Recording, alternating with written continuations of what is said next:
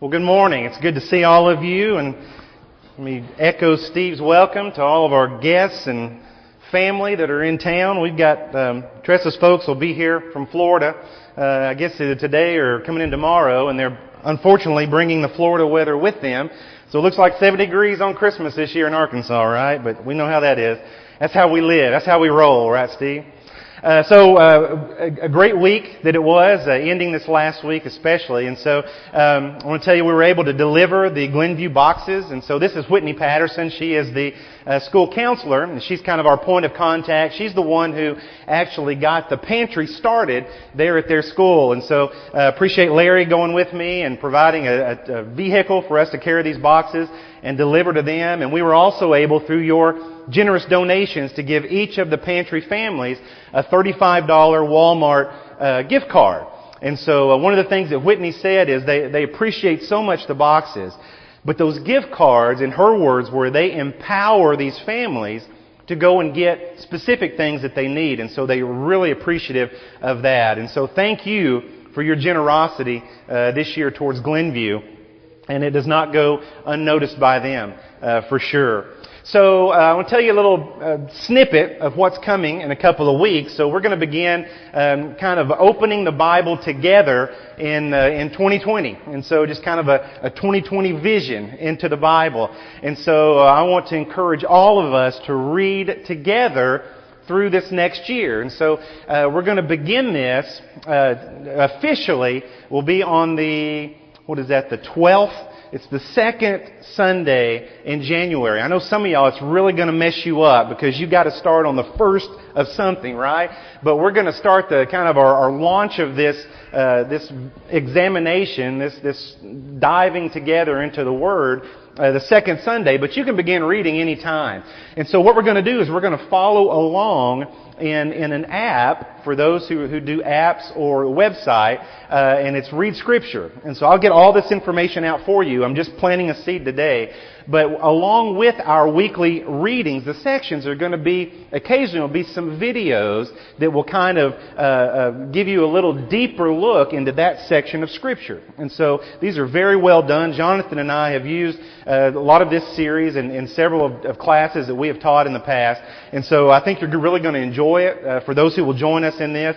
And then we're going to be preaching on Sunday from some portion of that week's reading. It may not be exact, because we're going to get to Leviticus and things will get weird, and so, but some portion of that we'll preach through on those Sundays, and so kind of hopefully tying all this together and looking at the big picture of Scripture, because these aren't just little pieces of manuscripts that were pulled together. This is one story. It's God's story, and so hopefully we can look at that maybe in a kind of fresh eyes for this next year. So just planting a seed of that. So we started a Christmas tradition, about 3 years ago, and we go out to Motley's Farm out southwest Little Rock, and we cut down our Christmas tree. And so we get a Christmas tree and bring it into the living room. We usually do that the week of Thanksgiving, when the kids are out of school, weather permitting. And so we're kind of after Thanksgiving Christmas decorators. And so I know some of you start after Halloween, right? Christmas decorating. And a few of you are ready at Labor Day. I know how some of y'all are. I've seen your houses. So the worst part for me, though, of Christmas decorating is hauling all that stuff down from the attic. And the older I get, the more I dislike it. But this year, my biggest surprise is that my seasonal workers were able to haul everything down for me. So I was so excited this year. I see David's nodding. He knows what that feels like, right? And so when I was growing up, we couldn't have a live tree in the house because my sister had some pretty serious allergies. And so we had to have artificial trees and stuff like that. She couldn't tolerate a real tree. But I was thinking about Christmas trees, and the history of Christmas trees goes back to ancient Egypt and Rome. And so when evergreens stood as symbols of life over death. And so whether it was looking towards agricultural renewal in the spring or whether it was a view of renewal in the afterlife, these evergreens stood as testimonies to life. And so I think those are great memory cues. And I need memory cues sometimes to help me think and remember. And especially I need to remember that God is faithful even in the winter. And so spring is coming. Renewal is coming. But we in America, we can thank the Germans for bringing the tradition of Christmas tree to here, candlelit Christmas trees across America in the 1800s. And so most 19th century Americans found Christmas trees, they were odd. And a lot of them even chastised them as pagan as late as the 1840s. And then in 1846, the popular royals, Queen Victoria and her German Prince Albert, they were sketched in the illustrated London News standing with their family around a Christmas tree. And so this was published and dispersed all over the modern world. And so unlike the previous royal family, Victoria and her family were very popular. People loved them. And so what was done in the palace immediately became fashionable. Not only in Britain, but especially in fashion-conscious East Coast America. And so for America, the Christmas tree had arrived. But here's the thing. Trees are not something new for Christians. We've had a tree at the center of our Christian worldview for 2,000 years. And so in fact, the gospel is all about trees. In our series, I've called this the colors of Christmas. And so we looked at blue. The first week, we looked at blue and how, blue is kind of seen as the color of sadness, the color of depression, and how while we acknowledge and share our own struggles, especially this time of the year, we can lean on each other. And we can lift each other up and be lifted up by a Savior who shares in our struggles. Not one who is standoffish, but one who enters into our struggles with us. And so then we looked at red. And how red is not just the color of danger, not the color of distance, but red is the color of invitation. It's the color of love and the color of redemption. And so this morning I want to spiritualize the color green, if you'll allow me to do that for a few more moments. I want to look at two trees which are planted firmly in the soil of our faith. They're evergreen as symbols of life and hope and renewal for all who believe in an eternal gardener. And so one who planted a garden in the soil of a brand new earth that He had just created. So begin in Genesis chapter 2 and verse 8. The Lord God planted an orchard in the east, in Eden. And there He placed the man He had formed. The Lord God made all kinds of trees grow from the soil, every tree that was pleasing to look at and good for food. Now the tree of life and the tree of the knowledge of good and evil were in the middle of the orchard. And so everything in this garden is beautiful, it's perfect, it's good, it's pleasing. Until, verse 15, the Lord God took the man and placed him in the orchard in Eden to care for it and to maintain it. And then the Lord God commanded the man, "You may eat fruit freely from every tree of the orchard. But you must not eat from the tree of the knowledge of good and evil, for when you eat from it, you will surely die." And so I wonder how we tend to read through this Scripture. It seems like when we read through Scripture, a lot of times we find ourselves looking for, what should I not be doing?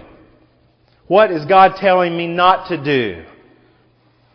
But I want us to think about this a little different this morning. Listen again. He says, you may freely eat all that you want. God says you have a choice. You have a choice in this garden, Adam. And God is not keeping anything from you. But, He says, don't choose this one. Don't choose this one. He says, you have a choice, but think and don't choose this one, right? You're free to make your choice, but you should not choose this one. So why did He put it there? You ever wonder that? Why did God put something there right in front of them and then tell them, don't touch it? You know when fresh cookies or cake or a pie are sitting out and cooling, they're sitting there on the counter cooling off, filling the house with that aroma? Don't you eat those cookies. They're for the party. Don't you touch that pie, taking it to the neighbors. Don't eat that cake. It's not for us, right? And I have a choice. I have a choice, right? I'm an adult. I'm a grown man. If I want to eat it, I'll eat it, right? I'll cut a piece of that cake. But there will be consequences if I do so. And in some cases, perhaps even as God told Adam, the day you eat thereof, you shall surely die. Maybe it goes that far, right? Adam and Eve had a choice. They had a choice, but the serpent planted this idea in their minds, which they allowed to take root. It says, God's holding out on you. God's holding something back from you. And when we wrestle with obedience to God's Word, Satan tries to plant that same idea in our minds today. God's holding out on you. That's why He said this. God wants the best for us. But perhaps the only way for us to realize what is best is to experience what is worst. And so I don't know what kind of fruit this was. Artists like to use an apple. I don't know. The apple's gotten a bad rap because of that, I guess. Whatever it was good. Because everything in the garden was good. Everything God created was good at its inception. So the world was evergreen for a time. But who does God think He is, right? Holding out on us. And so Eve ate the forbidden fruit, and then she gave it to Adam, and Adam ate that fruit also. And then we know what? They began to realize that everything they had wanted was nothing that they needed. Hear that. Everything they wanted was nothing that they needed. And that's hard to discern sometimes. That's hard for us to figure out. Especially when we listen to the voice in our head that's telling us how God's holding out on us. And so the Lord God said to the serpent, because you have done this, cursed are you above all the cattle and all the living creatures of the field. On your belly you will crawl, and dust you will eat all the days of your life. And I will put hostility between you and the woman, and between your offspring and her offspring. He will strike your head, and you will strike his heel. And to the woman He said, I will greatly increase your labor pains. With pain you will give birth to children, and you will want to control your husband, but he will dominate you. But to Adam He said, because you obeyed your wife and ate from the tree about which I commanded you, you must not eat from it. Then the ground is cursed because of you. In painful toil you will eat of it all the days of your life. It will produce thorns and thistles for you, but you will eat the grain of the field. By the sweat of your brow you will eat food until you return to the ground. For out of it you were taken, for you are dust, and to dust you will return. And so one of the arguments that evolutionists have for their theory of how things came to be is that within all organic matter there is found some commonality. And so they point to that. There's evidence of a connection from the ground to the sky, literally, and through and in between all things.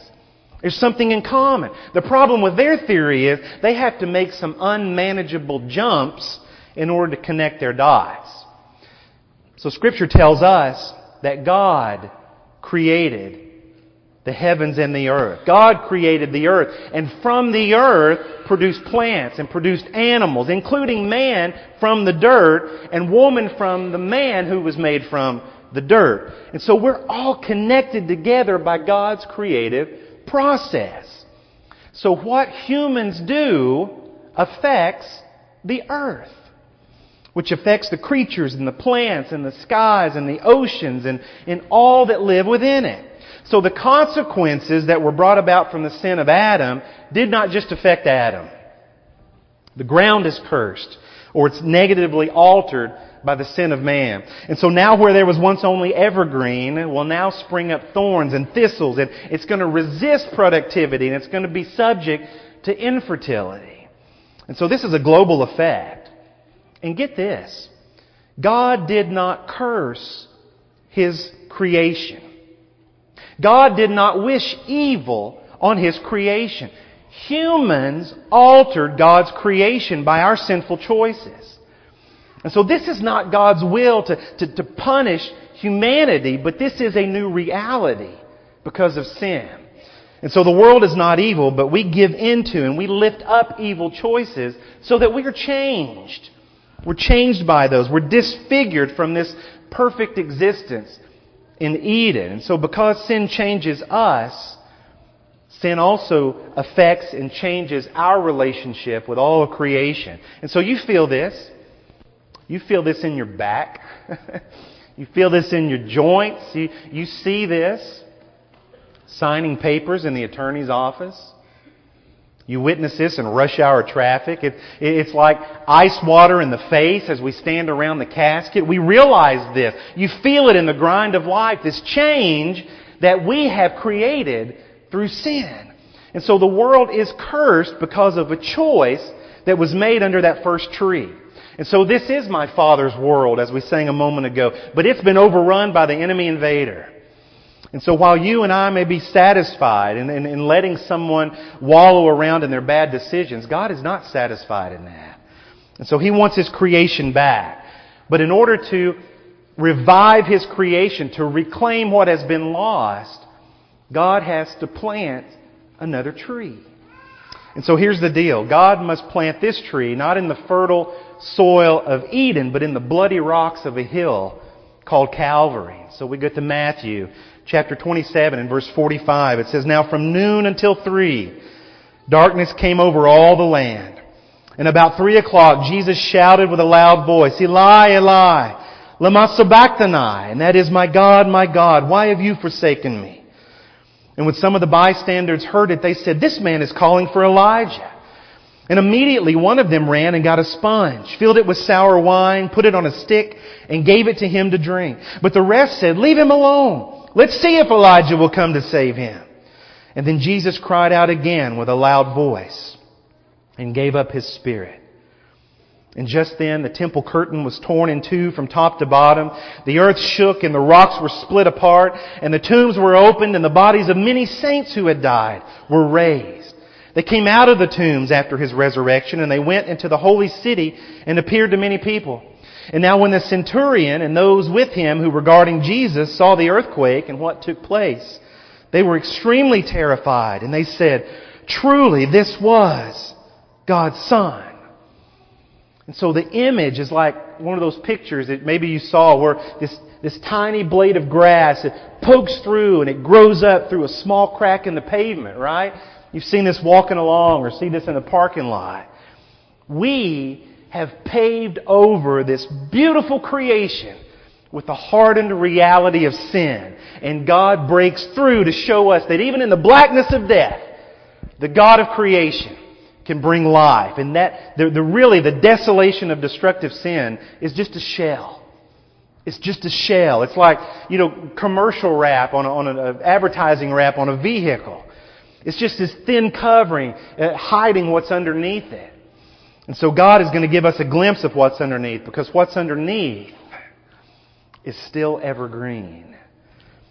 And so now after the Sabbath, at dawn on the first day of the week, Mary Magdalene and the other Mary went to look at the tomb.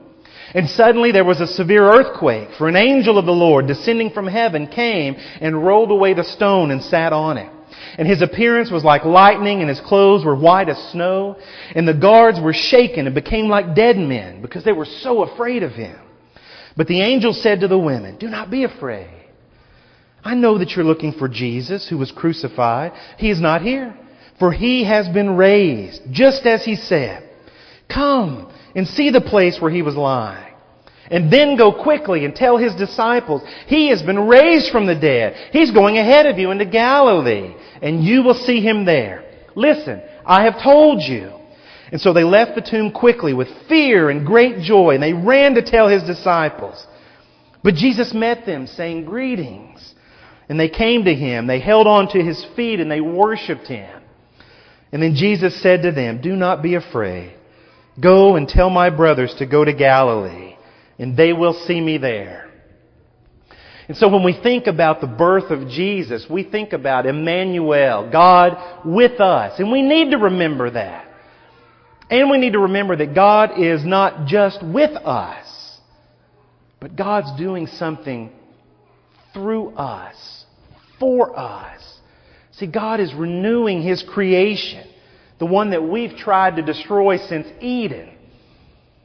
But I wouldn't say that. I mean, that's kind of, we're not trying to destroy His creation, right?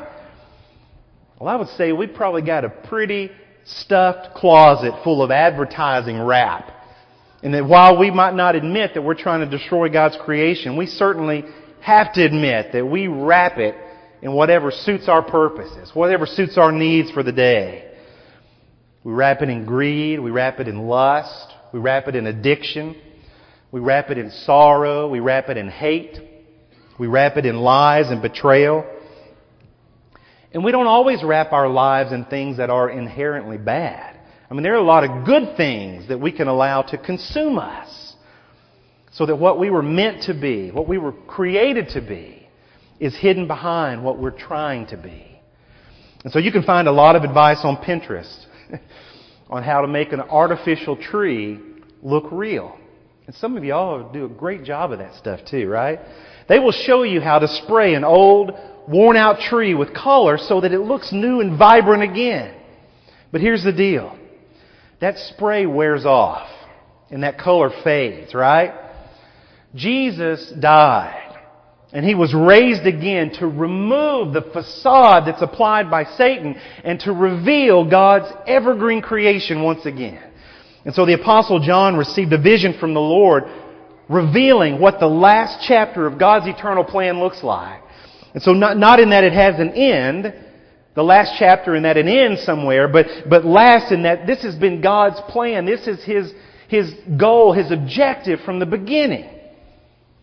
God's purpose from the beginning when He planted that tree of life in the garden. And that is to live in uninhibited relationship with His creation for all eternity.